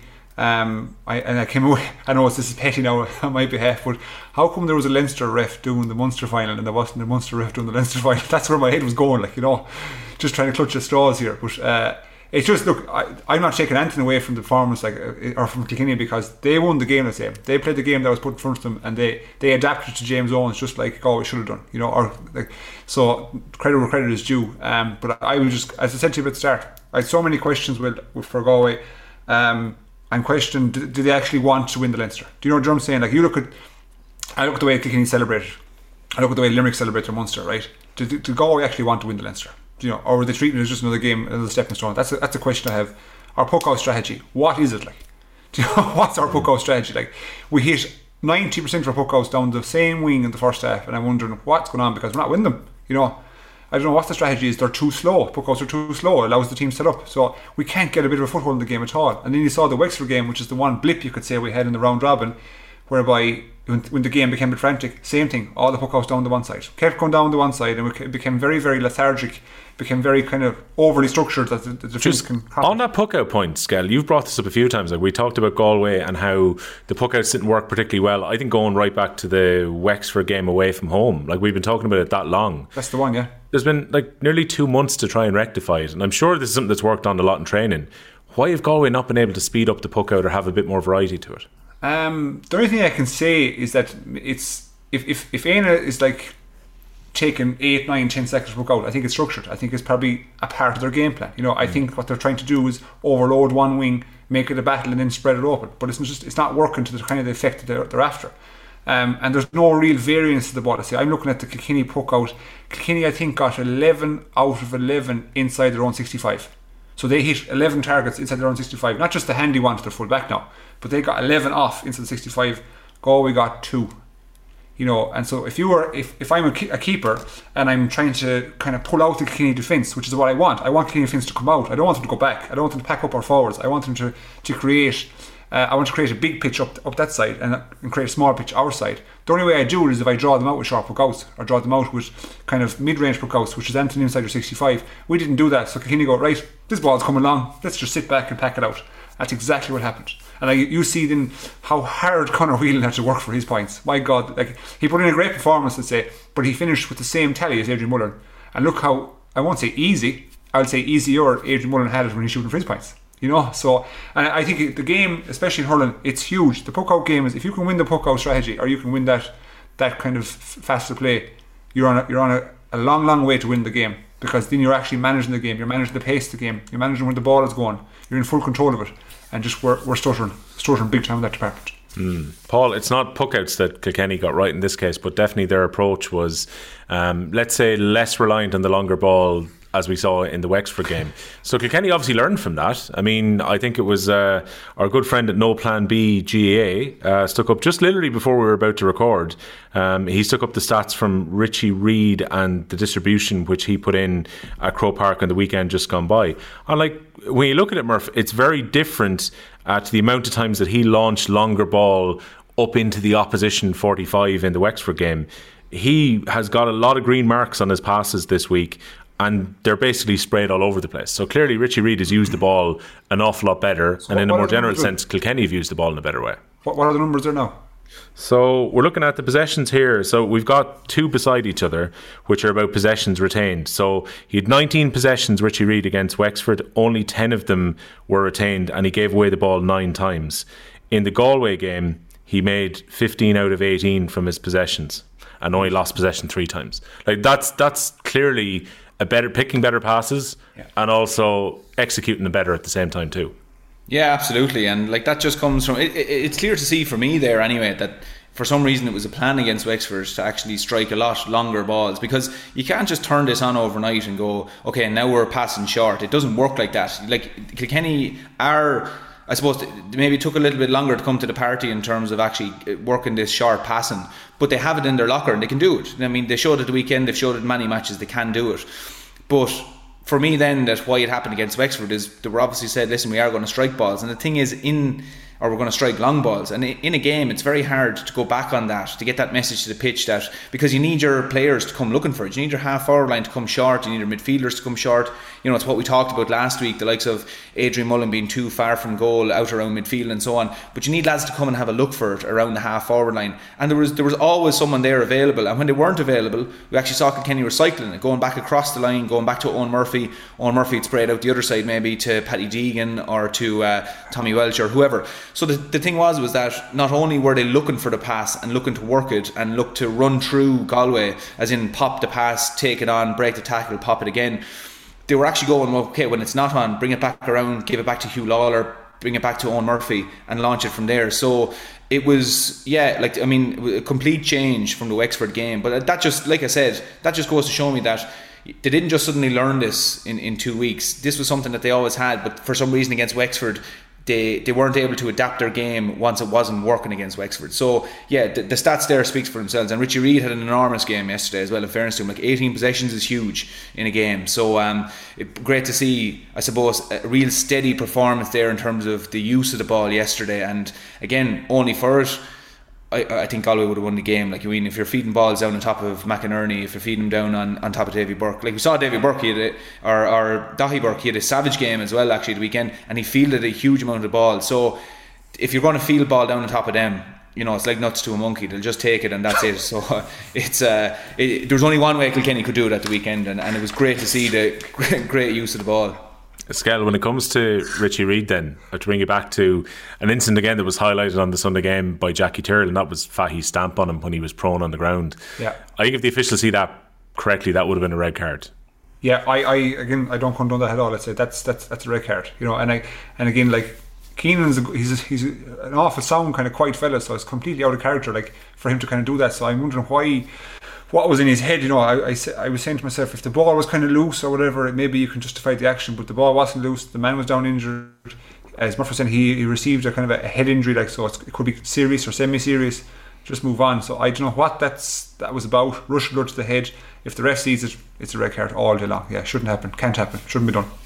Right, small matter then of Handshake Gate 2.0.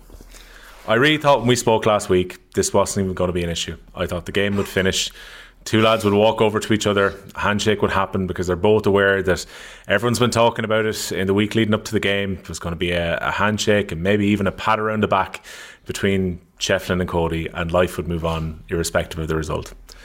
Kilkenny had this game won with about 7 or 8 minutes to go. So Brian Cody will have known going up towards the end of the game, as much as focus would have been what's happening between the white lines, that a handshake was going to happen, or he was going to have an interaction with Henry Shefflin. We all kind of waited to see what would happen. There was a long period on the pitch before the presentation where Henry Shefflin was walking around. He shook hands with some of the Kilkenny backroom team. I think he worked his way over to some of his club mates and shook hands with some of the Ballyhale players. He then actively had to seek out Brian Cody. Brian Cody's feet were stuck on the ground in Croke Park. He was not moving over towards Henry Shefflin. Shefflin had to make his way all the way over. It was a reasonably cold handshake. And then the TV cameras caught Henry Shefflin shaking his head for about 6 or 7 paces as he walked back over towards his management team. Skehill, to me, as a neutral, we'll get Murph's take on it now in a second, because he's caught beautifully between two stools here. It didn't look good. And I don't think that's us hyping it up, Skehill. I think it didn't look good. No, it didn't. I look, and people will say that I'm trying to deflect away from the performance. I'm not. So first and foremost, the performance was cat, right? But I just can't get around the fact that Henry won 10 hours to this man, or it was a large part of winning 10 hours to this man. Go over and shake his hand, Brian. Just go over and shake his hand. Put it to bed. You have full control of this now. You can put all this to bed, and all this hysteria, all this media talk. Just put it to bed. Go over and shake his hand, and just be you need to be gracious when you win. You know what I mean. You need to be kind of humble when you win, and just park it up. Let's say. So I was extremely disappointed with that. We had to go through the whole thing again. I thought it was going to be dead and buried. I thought they were just going to shake hands, move on to the next, but it didn't happen. And look, for what he's done in the game, let's say Brian Cody, and what he's produced over the years, we just mentioned 22 Leinster titles, say, as a player and manager. He can do an awful lot better than that, to be honest. And I know this. I'm not saying anything about him as a person, because from what I gathered, he's a pure gentleman off the pitch to other clubs and people and doing functions, etc. But this particular instant, just go over, put it to bed, shake the man's hand, and move on. Didn't happen. Disappointing. Yeah, this guy's a multiple winner, right? So again, I'm not questioning Cody here, but I just think, Skehill, that the traditional thing to do when you are the winning manager, particularly, and Martin Kiley pointed this out about John Kiley.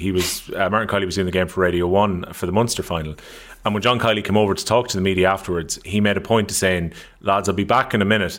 I just want to go over and find Brian Lohan and shake his hand before I come back. And I think that was not to do with Cody and Shefflin, but just goes to show that John Kiley's first instinct after being mobbed by the Limerick fans coming onto the pitch was to go and find Brian Lohan and his management team, have a quick chat, shake the hand. It's what the winning manager does. That is just what a winning manager should do. And actually, that's exactly what Shefflin did, Skehill, back in Salt Hill. It was actually Shefflin who made the way over to Cody to shake his hand, because Cody was making his way on that occasion to talk to the referee. Yeah, what Kiley said and did, I think is the highest degree of sportsmanship. Again, it's very easy, to get caught up in the hysteria after winning such a big game, let's say. But what the right thing to do and the smart thing to do is like that. Is just be very humble when you win, and go over and commiserate with the losing team. And that's what Henry did in Galway. He went over and seeked him out, initiated the whole thing again. And there's no question about it. I don't care what anybody says. And this just proved it, right? I just do think Brian is extremely disappointed in Henry coming up to Galway. We're direct competitors to Kilkenny. I don't see it being such an issue if Henry went to Cork, where they're not going to be meeting the Leinster Championship, right? So that's a part to play in it too. So that's my position, and I'm not moving from it. Is that okay? Right. So basically, Skell's not moving in the same way that Cody didn't want to move from his position when he saw Henry Shefflin walking to him. Murph, look, you've played alongside Henry Shefflin. You've worked for many years under Brian Cody. You've got an experience of both men. You know them better than Skehill and I know them. What was your take on what happened? Because you were in the stadium, and I'm guessing you didn't see the handshake actually happen in real time then. So we were walking around. We were going to head around to the Hogan stand side, and as we were walking around, the lad I was with just said, they're after going over and shaking hands there, and I heard a bit of a cheer, and I was going, that's grand, so it's done, happy days. At least they went over and shook hands. And next thing on the way home, I saw it trending on Twitter, and I was going, what's this about now? And obviously I saw what I saw. So at the time I didn't see what everyone else saw, but look, to be honest, I was disappointed. I was just disappointed in the whole thing, that everything could have been just put to bed as soon as the final whistle was blown, go down, shake hands, and that's it, done. Everybody, actually a lot of people lose interest in what happened in Pearse Stadium because they think they misunderstood it or whatever. But just the way it played out, you know, there was a conscious effort not to be at least, I suppose to put it best way, there was conscious effort to at least not be the first person to initiate the handshake there. Like, not that he wasn't going to go and shake hands with him, but he obviously went and shook hands with every other player and stood there. And, you know, for me anyway, like, you know, soldiering with Henry for so many years, Brian was my manager for so many years, you know, I was disappointed for Henry, to be honest, because I was just going, look at the man, the man has been, like, he won his first All-Ireland when I was about 10 years of age. I wear a green helmet because Henry Shefflin wears a green helmet, you know, so I was disappointed that Henry maybe felt aggrieved in that situation. And I think a lot of Kilkenny people also feel the same, because, you know, Henry is Henry, like, you know, and he will always be that way to Kilkenny people. So I was disappointed, but at the same time I think I kind of just went, right, maybe that is it, put to bed, and it's not a good way to finish it up. But hopefully I kind of nearly wanted just to finish up now, that we're not constantly going back to this, because it's not good for either side to be kind of going back and forth of where do we stand now, what is the situation. But look, I was disappointed in it, and like, I'm not going to be standing saying that it was a lovely handshake. It wasn't, like, you know, it was a handshake, and fair play to Henry for going up and initiating it. But yeah, look, not the ideal way we wanted. Everybody wanted it to finish in terms of just putting it to bed, but look, it was what it was. He's shaking his head as he walks away. I think, having had a couple of days now to think about it, because his mentor is not embracing him or maybe showing the respect that he expected. I don't think in that very short exchange there's anything said between Cody and Shefflin that's annoyed him. I think he's just annoyed about the fact that he actually had to go and seek Cody out. Yeah, I don't think there was anything said. I mean, you could just see Henry went up and probably just said, congratulations Brian, well done, maybe something. You couldn't say any more than that. But yeah, like you said, it was just the way it played out. I don't think there was anything said, and I don't think Brian even said anything either, but it was just that. It was that he had to go and walk, and Brian obviously could see where Henry was as well, but it was just the fact that Henry had to go, walk and shake hands that, you know, look, I'm sure Henry would have appreciated after the whole, you know, the badness of in the papers and all the media after the Pearse Stadium game, that he would have appreciated Brian coming down and just shaking hands with him and saying, well done, you know, water under the bridge, let's carry on. But the fact that Henry had to be the fella again to go and initiate the handshake, I think that's, like you said, why he was shaking his head when he was walking back. Brian Cody said, and I'll play a bit of audio from his chat with Ash O'Reilly on OTB on Saturday evening in a moment, but Brian said he didn't want to be the story when they did the press conference afterwards, and that was kind of the way he addressed it. He was like, it's about my team, it's about my players, we just won a Leinster title, I don't want to talk about the whole handshake thing. But again, does he not kind of, he could have easily not been the story if he had just gone over and shook Henry's hand. Yeah, well, that's it. I mean, like, if you think about it for 2 minutes to yourself, you know, in the run into the game, thinking what's the best way we could do this, is shake hands before the game, shake hands after the game, whatever. You know what you're going to do in that situation. So, like you said, if you just want to throw water on the bonfire, it's just a case of walk down, shake hands, and then suddenly everyone's going, that was a thing of nothing, that was a storm in a teacup. But like you said, yeah, you're contradicting yourself by saying it. If you're not going and shaking his hand, but yet you're saying you don't want to make a big deal of it, it doesn't make sense that way. So yeah, look, Brian, in fairness, we all know that Brian conducts himself in interviews, you know, he does like to dispel this, and that there's anything other than this is a game to be won and we're here to win a game. So to be fair to Brian, that's the way he talks anyway, like, you know, and he doesn't like to say anything in an interview that may be carried over for weeks on end, or that may come back to be a distraction coming into an All-Ireland semi-final. But yeah, look, I think we definitely hit the nail on the head there by just saying, if you want to get rid of it, just go down, walk down the line in the final whistle, and, you know, and the match didn't even finish in a hectic way either. Like, you know, Kilkenny had it won, so you had your time to plan it and go down and shake his hand and just finish it up. But yeah, I think if you wanted to dispel it, that's the way you do it.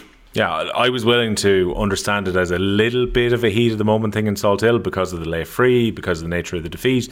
This time round, Kilkenny had won. Like Cody has the higher ground before he walks across, and there's no problem doing that. One last question, Murph, on this. Do you kind of come round to Skehill's way of thinking now that Cody definitely has some resentment towards the fact that Shefflin has gone to Galway then? Yeah, maybe so. I don't know, to be honest. I know Henry has been asked into the Kilkenny setup on previous occasions. How many times, I don't know, or was it just once? I'm not sure. But yeah, maybe Brian was a bit disappointed over it. I don't know. I mean, certainly it's not a conversation I'll ever have with Brian, or I'm sure not a lot of people will. maybe he was disappointed because, you know, obviously they had been through a lot as a manager and player and won great All-Irelands over the years, and maybe he thought that, geez, if Henry comes in here, he'll do a lot for the younger lads and so on. But then Henry has his own plans, and I think you just have to respect that. Like, you have to just, whatever lad wants to do, it's not personal, it's just business. Like, you know, you want to go and be a manager yourself, you want to stand alone, you want to do your own thing. Like, the reason Henry was such a standalone great player was because he relied on himself quite a lot of the time in terms of preparing himself. He had his own way of viewing games, he had his own way of training in terms of off the pitch and conducting himself. Like, he's his own man. So I think he very much wanted to put his own spin on management, and maybe Brian just feels that, look, he would have at least appreciated the help over the few years inside in the camp. But again, that's, for me, it's speculation though as well, because we don't know. No, there is no indication there, but you could understand, like James, when James is saying that, you can understand where he's coming from by saying it, because like there's a small bit of a needle there and it has to come from somewhere, you know. Yeah, that needle was definitely there post-game, by the way. I promise you this is not just the media deciding to latch onto something and try and make something out of it. First time round, I thought the reaction was maybe a little bit over the top, and sure, look, we talked about it for about half an hour in the pod, so we're as guilty as anyone. But when you have what we're just about to hear now, which is when Brian Cody spoke to Ash O'Reilly after the game. Now, this happened not too long after the handshake, and as you can probably appreciate, Aisling was already down in the tunnel area waiting for the manager, so she hadn't actually seen the physical handshake take place during the presentation, but she asked about essentially the vibe between Cody and Shefflin after the game, and this is what Brian Cody had to say. I have to ask you about Henry Shefflin. There's a lot of talk about it at the minute. Are we reading into it too much, or is there anything in it? Look, all I know is we're playing Galway tonight. It's got on. I mean, I don't consider myself the most important person out there by a long shot, so I only talk about our team and the opposition players. Who's looking after either team, to me, is of no concern whatsoever. Did you just end up shaking hands or embracing after the game? Look, tell you what, we'll talk about the players and the team, and that's it. Right, so that's Brian Cody speaking to Aisling O'Reilly. Make up your own mind, by all means. Bombard the comments underneath the YouTube video or send us a tweet at the Hurling Pod and give us your thoughts on Handshake 2.0. Will we see Handshake 3.0? Is there a chance, despite how good Clare and Limerick were at the weekend, of Galway and Kilkenny meeting again in an All-Ireland final? We had the lower tier finals come to a close, Skehill at the weekend too. What a Joe McDonagh Cup final. The Munster final just about lived up to this, but hard to do so because it was so entertaining between Antrim and Kerry. This is a game where Antrim were ahead 12 points up after 25 minutes. They were 11 points up, I think, after the fourth goal went in early enough in the second half. 30 minutes, yeah. Then the goals dry up a little bit and the scores dry up a bit for Antrim. And Kerry, very much inspired by Podge Boyle, who got 2 goals and 11 points during the game. Also Jordan Conway coming off the bench scoring 2 goals. Get right back into the game. In the end, it finishes 5-22 to 4-24. You're getting nearly a score every few minutes in this game with the way that it went. Yeah. And Kerry can probably feel a little bit disappointed and aggrieved that there was a soft free given the second last score of the game for Antrim. And then maybe they could have actually forced this game into extra time in a game where they were so far behind on 2 different points. What a wacky but brilliant Joe McDonagh Cup final we had.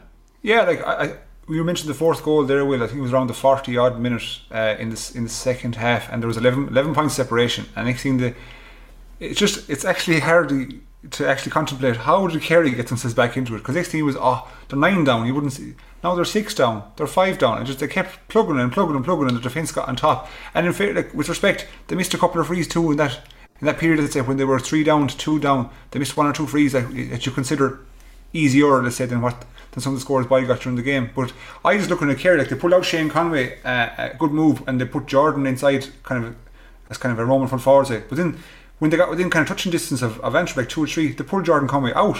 Like I couldn't understand what they were doing there, because he was creating havoc inside there. Like he rattled 2, was it 2-2 he got? 2-2 off the bench, yeah. Like that's some contribution for a sub. Like, and it seemed like every time he got the ball, he had one particular thing in his mind. That was trying to orchestrate a score, obviously, but try rattle the net. Like, but again, Antrim grounded out, and at one point is the separation between the two teams. Probably was a couple of more points than you think about it over the course of the game.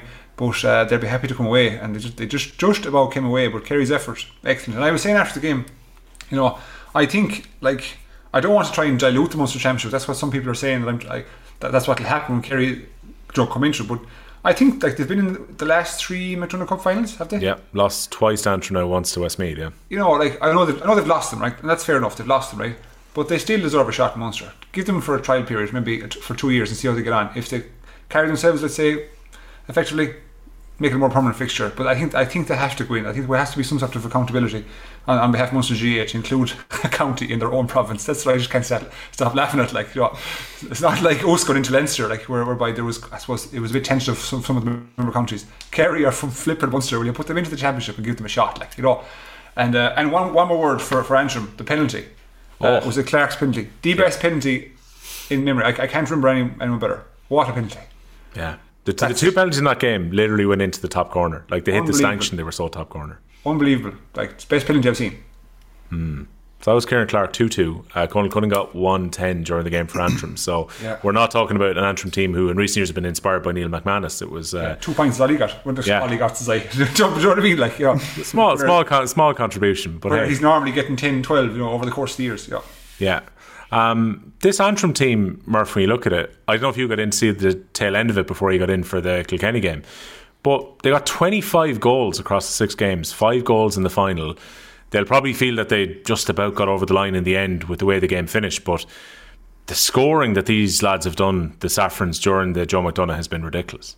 Yeah, like, I mean, any of the games we watch with Antrim, there's very rarely that they don't put on a really good show and a good display. Like, they put it up to any team, like in any grade and any team they play, like whether they're, I suppose, a little bit above the team or they're boxing higher against playing against the Galways or the Tipperaries or whoever, they always put in a good shift. And in fairness to them, like you said, you know, they're never lacking in the scoring department. And James alluded to it there, like that Neil McManus is usually the man leading the way, but the likes of Conal Cunning there and stuff, you know, they have scorers all over the pitch and they've great hurlers as well. And the funny thing about it is, like, we're not questioning here Antrim coming into Leinster now, and I suppose Leinster's now represented by 3 provinces now at this stage, never mind Munster not letting some of their own lads in, but you know, no one's questioning Antrim coming in, and Antrim bet, you know, the Kerry by 1 point, yet there's such an argument to try and get Kerry into the Munster Championship. Like, the whole thing doesn't make sense.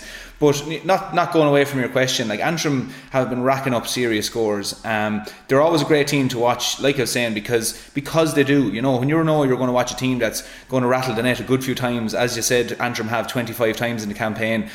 Why wouldn't you watch them? You know, they are a great team. They bring a savage work rate to games. Okay, they went a little bit flat against Kerry in the second half, but like that can happen any team on any day. But no, they're a great team. Scores come from all angles with them. They have great hurlers all over the pitch as well, and they even play a lovely brand of hurling as well. So it's a credit to Antrim, and I really looking forward to seeing them in Leinster as well next year. You know, because I think they'll bring a real savage edge to it as well. But look, Antrim, full credit for the Joe McDonagh win, in fairness to them, and really looking forward to what they'll bring next year. Yeah, 3 of the best matches I watched this year in hurling. The top one's still the Munster final, because just the sheer quality in that final. But aside from that, Antrim Kerry Joe McDonagh Cup final, Kerry and Offaly in the Joe McDonagh a few weeks back, which was a cracker of a game in Tralee. And the bits that I could see online from Antrim against Offaly, the game where Antrim were at home at the start of the Joe McDonagh, where Antrim got a late goal to sneak a very high scoring game between the two sides as well. They're 3 of the best games we've seen, have actually been outside the top championship. They were in the second tier Joe McDonagh. The one thing I'm really hoping for Skehill that might happen is that the Tailteann Cup has got remarkably good coverage. The Joe McDonagh counties would kill to get the amount of coverage the Tailteann Cup has had. So last week AIB were miking up Longford players between Longford and Fermanagh to bring out a web series. They were miking up Offaly against New York this week, and they're going to mic up teams in the semi-finals. So there's going to be a full web series dedicated to the Tailteann Cup. GA Go showed 2 games in the Tailteann Cup quarterfinals. They showed a game in both of the previous rounds. RT Television are showing both of the semi-finals in the Tailteann. The final is on, and the semi-finals and final are on at Croke Park. Now, that means I know it's the first year of the Tailteann Cup, and they're trying to give it as much coverage as possible. Can we get to a point scale where the Joe McDonagh Cup gets as much coverage as the Tailteann Cup, given that it is the equivalent competition in hurling to Gaelic football? Because from my eyes at least, there's a really good product there that's ready to be promoted. Yeah, the GE, you touched on it there, like the GE are pushing the Tailteann Cup because it's obviously its first year, it's its inauguration at this stage, so that they needed to work, you know, because I suppose there probably would have been questions about introducing it in the first place, you know, because it can be seen as a second tier competition, which, look, in essence it is, right? But I think hurling is always second to football nationally, just for the sheer, obviously the number of counties that play it, and probably the difficulty in getting hurling to catch on is because the difficulty around the sport itself, right? So I think the GAA need to push hurling an awful lot more, and they need to put major focus onto not the likes of Limerick, not the likes of Kilkenny. They need to put major focus into Antrim, into Kerry, and all these teams, and specifically in counties that are battling a sport that's probably second to their county, i.e. Kerry. So do we get to that stage? I think we have to get to that stage. I won't say no. We have to get there. I think as an association, if the GAA are trying to grow the game, which they're always saying they're always trying to grow the game, they need to put money where the mouth is this stage now, and put some resources into all them counties, give them some coverage, and try get like a snowball effect, get it going bigger and bigger and bigger, and hopefully that it pulls the counties from lower than that up then. So you want Down, you want Derry, you want Donegal, you want all them teams to be rising up the way, and for Antrim and Kerry to push into the All-Ireland series. That's what you want. That's natural progression. But that doesn't seem like the plan, for the GAA. They seem quite content to be offering the Munster final, offering these games every now and then. If we get 3 or 4 cracking games during the years, like they're happy. I just think there needs to be an awful lot more effort. That's a big task. Something I'd like to see from Antrim too. Earlier today they brought the Joe McDonagh Cup for a bit of a walk around Casement Park, and it was almost symbolic, this idea that eventually, maybe by 2025, 2026, depending what's going to happen, because the last few hurdles are now being overcome about the planning applications and the appeals that were in against it, and a big one of those was removed last week. So it seems with the funding in place now too, Casement Park is now ready to get the green light, and for the builders to actually go in and do the revamp. It'll be great to get to a point where, not that Ballycastle hasn't worked out in recent years, or not that Casement Park hasn't been a good home for Antrim, but for them to, or Corrigan Park, I should say, to actually get back to Casement is going to be really important for Antrim hurling in the coming years. And they're going to have Leinster hurling for 2023. Laois drop into the Joe McDonagh Cup, which is going to be stacked next year, because you're going to have Kerry, Laois, Offaly, Carlow, Kildare up. That's going to be a really, really good and interesting championship next year too, even with Antrim going up into the Leinster Championship, Westmeath staying up after their win against Laois in the last round. So we've that to look forward to next year. The crowd that was there, Paul, at the game was obviously disappointing. Again, like Croke Park is a quarter full, and I kind of had to resist when I saw a few people trying to claim the split season was the reason, and I'm so tempted to say, look at the fact that the Munster final is sold out tomorrow. It's very clear this is about the product that's available, but also the circumstance of the game. And we spoke about this last week. 7 o'clock, price of diesel, the fact there were no late trains back to Galway available on last Saturday night. You couldn't get a hotel room for love nor money if you tried to stay in Dublin for the weekend, or even just stay for the Saturday. These were all a turn-off. And the funny thing is, if you look back at the attendances between Galway and Kilkenny, and this is not me putting a slight murph on either of your two counties, but there's never been a massive attendance for Leinster finals at Croke Park between the two. Like, we've had it kind of go between low 20s, I think 2012 was 22,000, up to about 35,000 in some of the finals between the teams over the last 15 years. This shouldn't be a great surprise that Croke Park was far from full. I knew on the run into the game, actually, that I'm sure we were talking about last week, that 7 o'clock is just it's a crazy time for a match, and I knew that put off a lot of people. And like you said, something I didn't think about, we drove to the game, but a lot of people were relying on the train because they wanted to go up on the train, maybe have a few pints and come back, as is part of a championship day. But the fact that the game was on so late, trains weren't coming back equally to Kilkenny as much as Galway, so that put people off.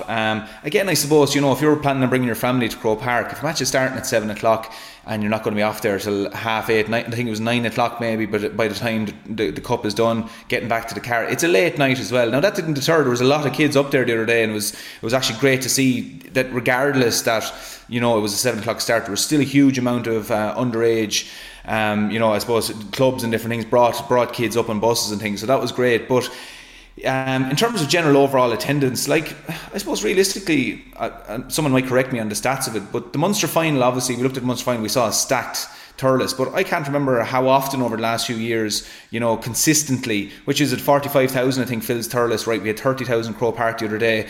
It's not unreasonable to get 40,000, 45,000 in Croke Park. We played Cork a few years ago, I think it was about 40,000 in Croke Park. That would have been a full Thurles, that would have been a savage atmosphere. In Croke Park though, 30,000, 40,000, the atmosphere, it takes a lot for that crowd to make a savage atmosphere in Croke Park, and it's quite obvious then as well when the upper tiers aren't full. The canal end was pretty much empty as well, it's quite obvious then. So yeah, it's something I saw a lot of on Twitter as well, just that people were talking about moving it to Tullamore or different places. Well, I understand the argument of that, or to a suitable size venue that might hold 40,000, which again you're probably going back to Thurles with that.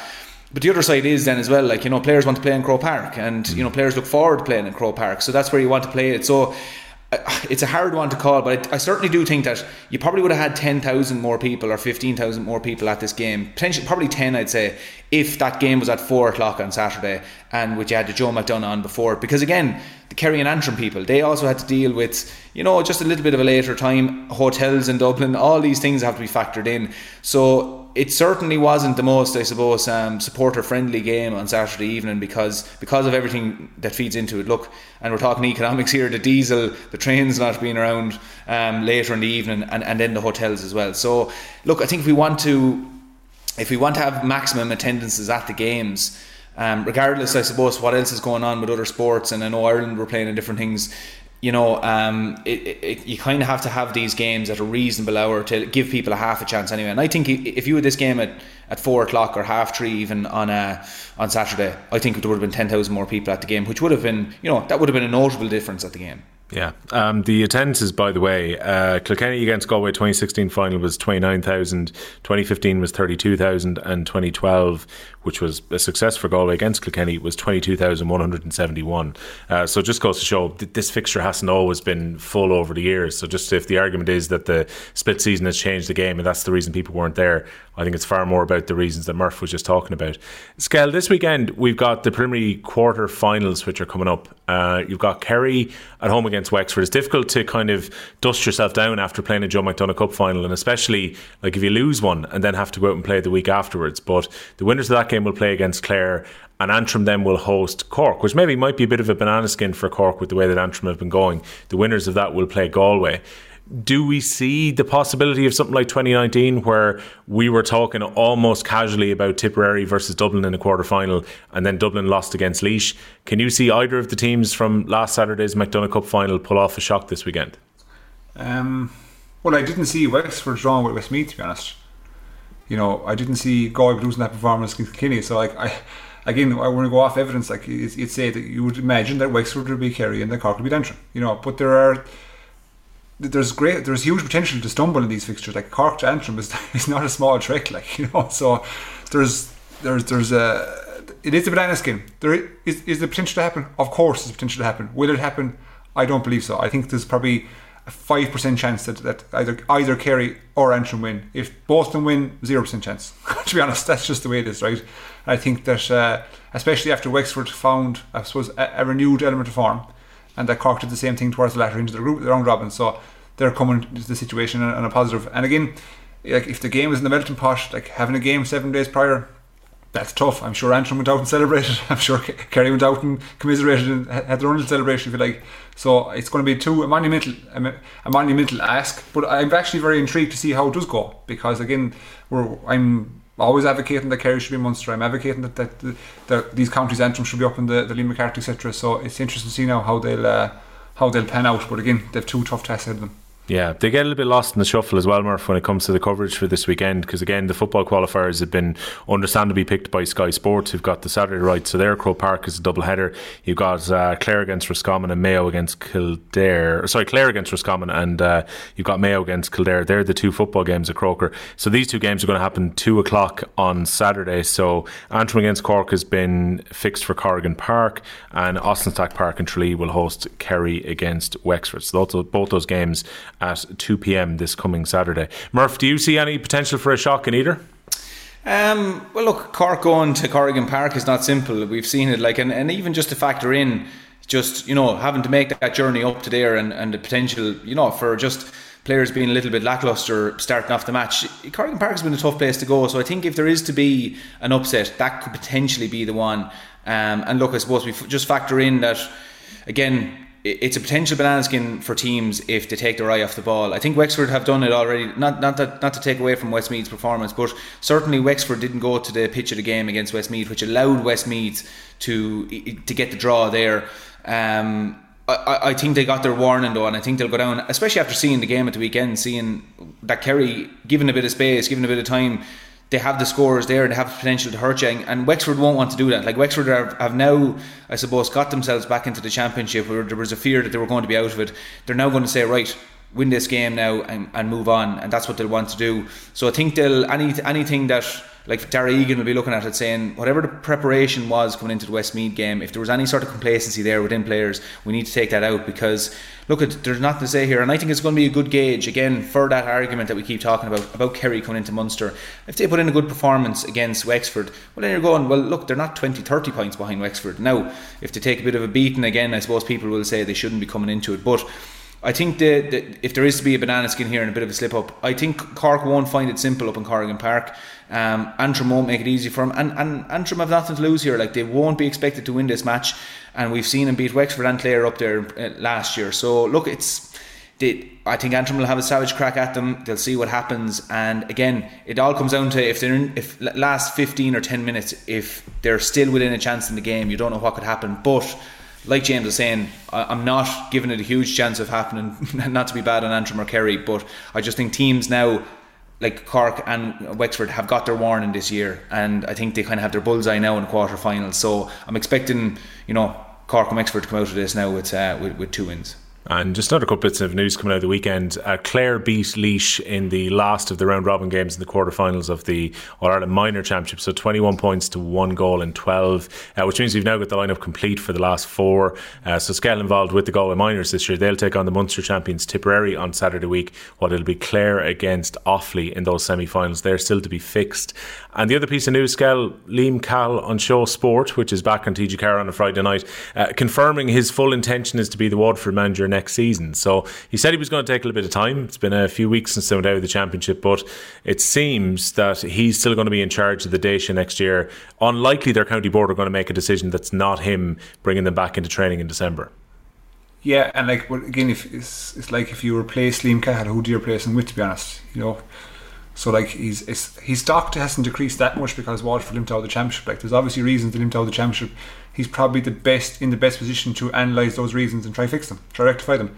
They were the hot team. They were the Clare of the current. Only a few weeks back. So we were talking about on the podcast how they were going to challenge Limerick and potentially dethrone Limerick. They were going so well. It just didn't work out that way. So there's reasons behind that. So I think he's best equipped and in the best position to do so. And that's the best thing for Waterford too. He showed faith in them last year by committing to the Waterford job, not jumping over to Tipperary. So I think that should be reciprocated by Waterford now. Yeah, don't listen back to those old pods, folks. We were talking about Clare all the way. We've been on the Clare bandwagon since episode 1. There was no talk about Waterford. We're driving the bus. We're driving the bandwagon. Yeah, we're driving now, yeah. From front seat, we were rotating drivers on that bandwagon along the way, and we were 100% behind that. We never mentioned Waterford. We had doubts about Waterford throughout the league, even after the league final. There's no way we said things like, this Waterford team might have the best panel in the country, and Limerick could be in trouble later in the summer if Waterford get a good steam behind them. Never said that. Never happened. Lads, that is episode 16. We'll be back next week for episode 17, and we'll look forward to the All-Ireland quarterfinals. It's all coming around very quickly now. Thanks a million for joining us on the Hurling Pod.